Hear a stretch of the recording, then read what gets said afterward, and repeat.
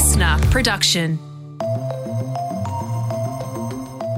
Hello, welcome to The Briefing. It's Tuesday, the 17th of August. I'm Tom Tilley, joined by Annika Smethurst. Hi, Tom. And in today's briefing, we've got Treasurer Josh Frydenberg joining us. Steering the economic ship, it's my responsibility to not only oversee the good times, but also the more challenging times, which is what we're in right now. We sure are. Lots to ask him about. We ask him why he's been so critical of Victoria and not so much New South Wales in terms of their outbreaks, plus what he thinks about the WA Premier's call, Mark McGowan, to keep locking down his state even after they vaccinate 80% of the population. There is a health and an economic imperative as we get to 70% and 80% vaccination.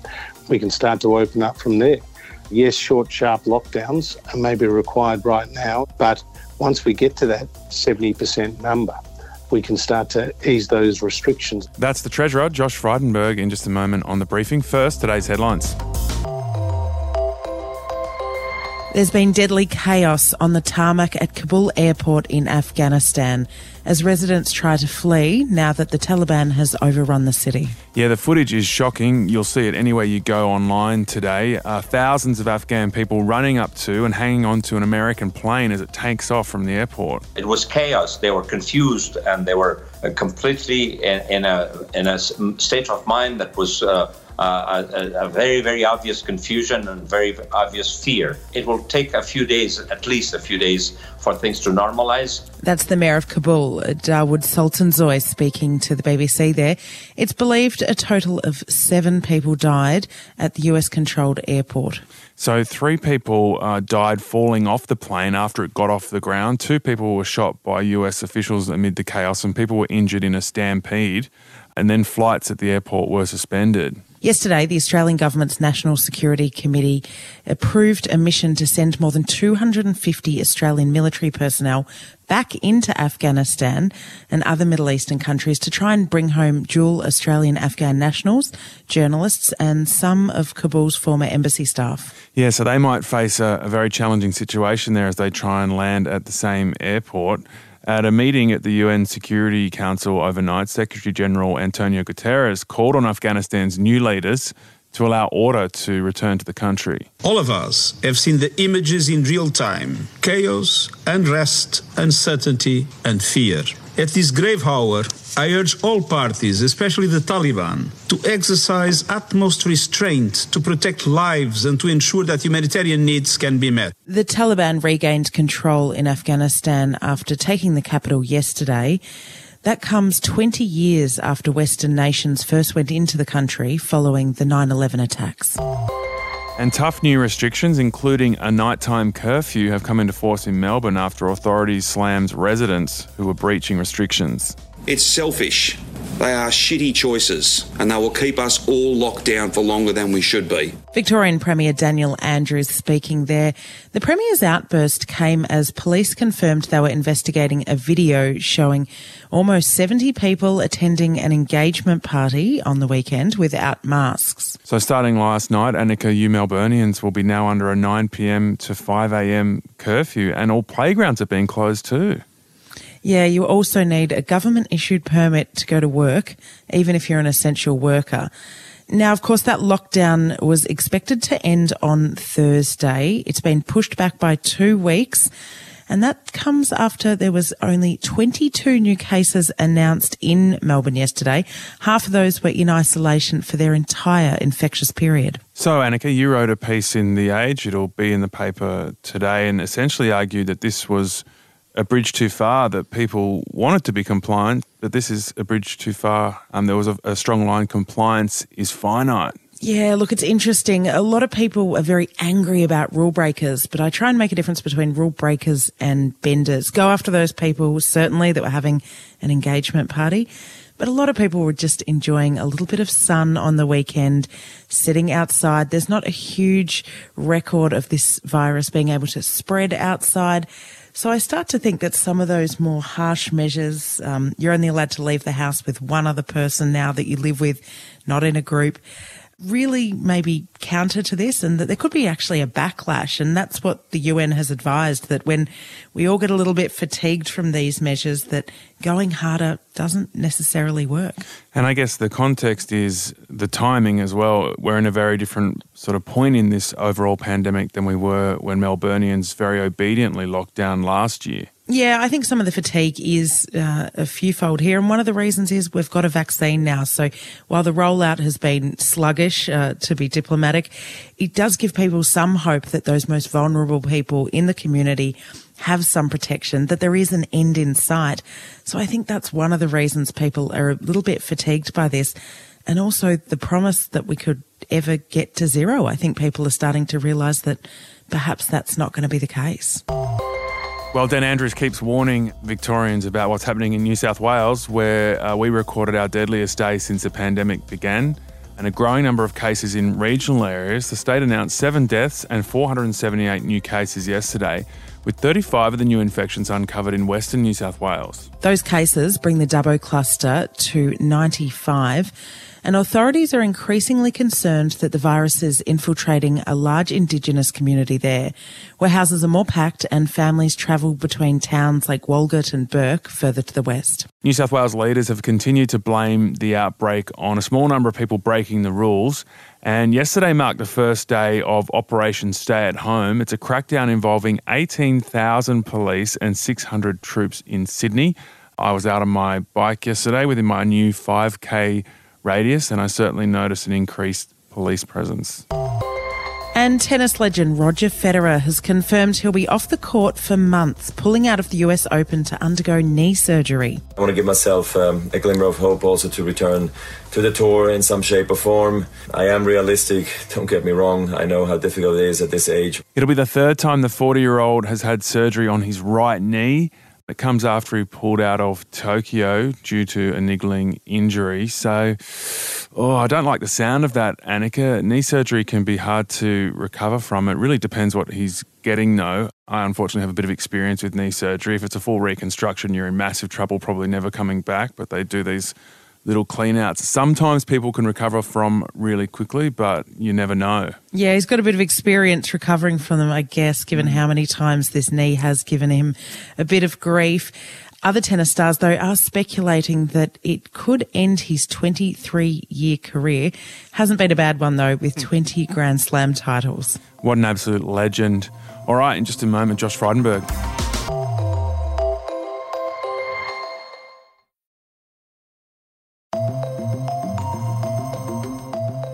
Josh Frydenberg, thank you for joining us. Now, last year, Australia's economy was plunged into its first recession in nearly 30 years. We thought we were over the worst of it. Are we looking like we might go into another recession this year? Well, it's certainly too early to make that call. What we do know is that the September quarter is likely to be negative because of the impact of the lockdowns, particularly in New South Wales and Victoria, and so we'll see a contraction of the economy in September. But the economy's shown remarkable resilience in the sense that it bounced back from the broader lockdowns last year. And even right now, consumer confidence, consumption by households is still about 30% higher than it was back in March and April last year. And we do know that our health workers are doing everything possible to try to get on top of these outbreaks, and we all hope that they're successful. We do know a lot of the economic pain, though, has hit younger workers in many ways, not just in terms of unemployment, but a lot of them are in those people at uni working in industries that are more likely to close down quickly. There's a lot of issues facing the under 30s. So what's your government doing to help that cohort through this? And not just whilst we're in it, but as we emerge from the pandemic, what support will be there for this group on the other side? Well, you're certainly right that the pandemic hit those industries where young people were heavily represented. For example, hospitality, tourism, retail, recreation, creative arts and the like. But when the economy bounced back, we saw the overall unemployment rate come down to 9% in June, which was the lowest in more than a decade. But importantly, the youth unemployment rate was down to its lowest level in 12 years. Now, it's just above 10% in June, so it's still way too high. But what we did see after those lockdowns last year was a bit of a rebound in the labour market, and that was including for young people. What we're doing is investing in programs like Job Trainer, which are designed to provide education and courses, technical courses to help people get into work. We have the wage subsidy for apprentices, which has been very successful. So there are programs that we're doing on the skills side. We're obviously investing in our universities, including more places, including more money into research. And programs like Home Builder, which are designed to get more people into the housing market, are creating a lot of jobs across the construction industry, and that's also important for young people too. And Josh Frydenberg, you recently said that you accept responsibility for the slow rollout in the vaccine. If we do go into recession, will you accept responsibility for that as well, given that vaccination rates could have prevented some of these severe lockdowns? Well, Tom, let's put the record on the table. The first thing is to say our economy today is bigger than it was going into the pandemic.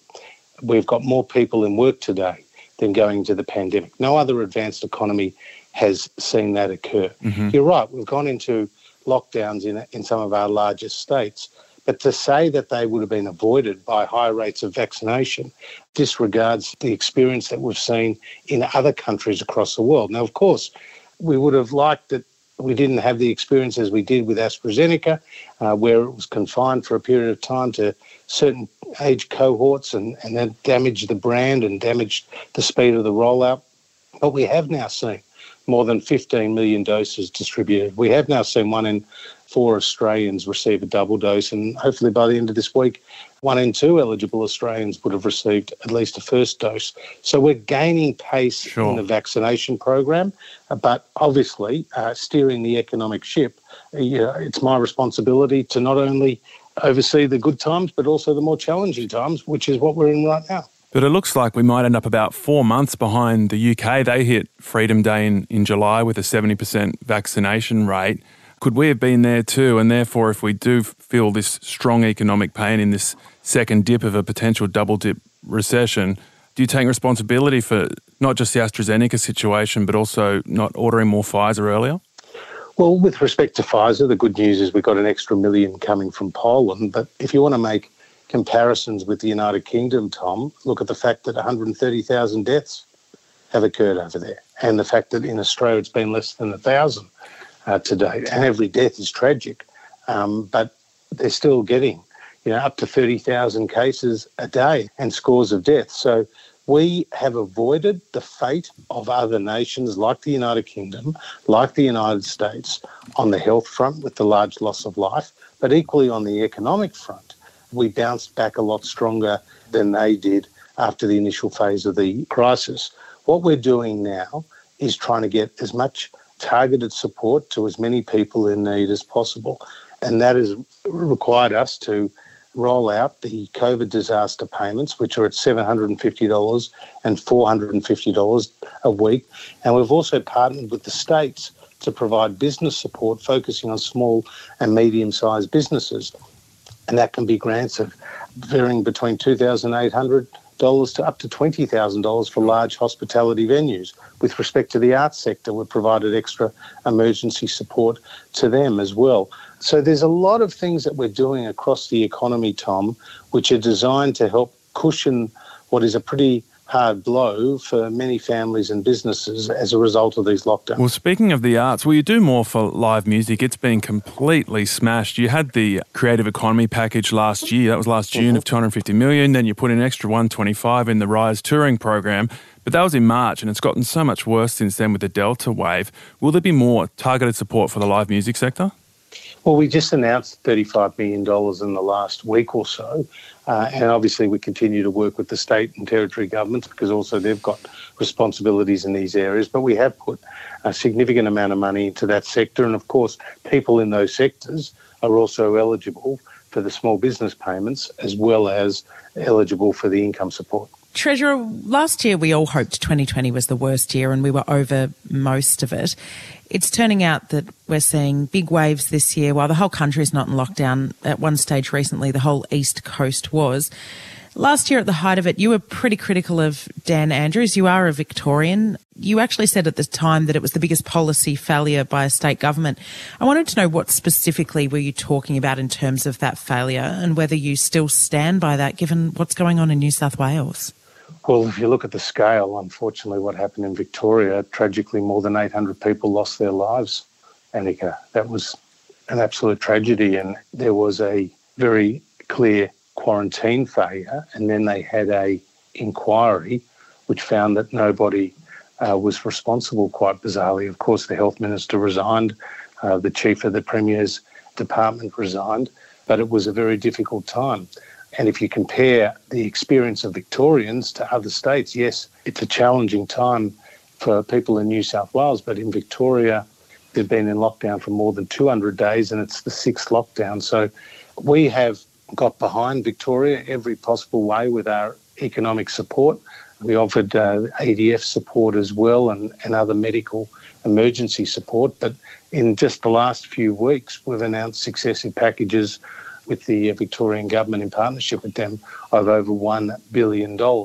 So we're providing all the economic and health support as possible to the people of Victoria. And as a proud Victorian and with a family that's gone through lockdown, no doubt as you, Annika, and many other people listening today, it's been a very challenging time, but the country's got to come together and it's got to get through this together. And the good news is that the vaccination rollout is gaining momentum. I guess part of coming together is about, dealing with the different states and the way they're working with this. And you've been accused of going too hard on Victoria and going soft on New South Wales, which people say undermines the national collective spirit. You've also got a situation in Western Australia where Mark McGowan said over the weekend that even with 80% vaccination, he'd still put his state into lockdown. What do you think of that strategy? Well, the Prime Minister was asked about that and he made it very clear that that was not the agreement through National Cabinet, so we just have to wait and see. But the Doherty Institute, together with an analysis by the Commonwealth Treasury, does show that there is a health and an economic imperative as we get to 70% and 80% vaccination, and we can start to open up from there. Yes, short, sharp lockdowns may be required right now, but once we get to that 70% number, we can start to ease those restrictions. There's an agreement through National Cabinet. They're the targets that they're going for. And, hopefully all states can vaccinate as many people as possible. All right, Josh Frydenberg, thank you so much for your time here on The Briefing. Great to be with you, Tom and Annika. Much appreciated. That was your Treasurer, Josh Frydenberg, here on The Briefing. Annika, he's very careful, isn't he? I think one of the strongest things he said there was not backing the stance of Mark McGowan locking down after 80% vaccinations. But then it's interesting to think, on the other hand, they've got Gladys Berejiklian in New South Wales who was talking about easing restrictions after 50% vaccination. So it shows the spectrum of reactions from the states they're having to contend with. And people will see this through political lenses and say that they're perhaps not as strong on some of the Liberal states, but I think they were pretty upset with some of the decisions Gladys Berejiklian has taken, including plans to maybe ease restrictions. And it does show the limits of how much the federal government can actually control the states at the moment. I guess what this pandemic has shown is the power of the state premiers. People whose names we never once knew are now on the TV every day and making really big decisions, and the federal government have to go along for the ride. They've obviously made this national cabinet process so they can all be on the same page. They meet every second Friday. They come to a decision. And then you have premiers go rogue, like we've seen. So it's a frustration for the federal government, and they've just got to work within the parameters that they have. Yeah, but I think the reason people criticise him for going too hard on Victoria is that if they are seen to show favourites amongst the states, and, potentially it's along political lines, potentially not, but if they are seen to play favourites, then it can undermine that sense of national unity. I think there's definitely something in that. And we've seen states line up differently, against different lines, depending on how they feel about closures or how they feel about vaccines or how they feel about opening up during this pandemic. And the federal government's always going to be held to account to make sure there is that consistency. And I think Josh Frydenberg sort of nailed why he was probably more passionate about Victoria there, and that's because he is a Victorian. We constantly get told the Prime Minister is, a New South Welshman who governs for the rest of the country with New South Wales first, and I think that just shows the frustration Josh Frydenberg was feeling as a Victorian, and I think when it is happening in your own state, you do feel this a bit differently. Tomorrow on The Briefing, we check back in with the Australians stranded overseas.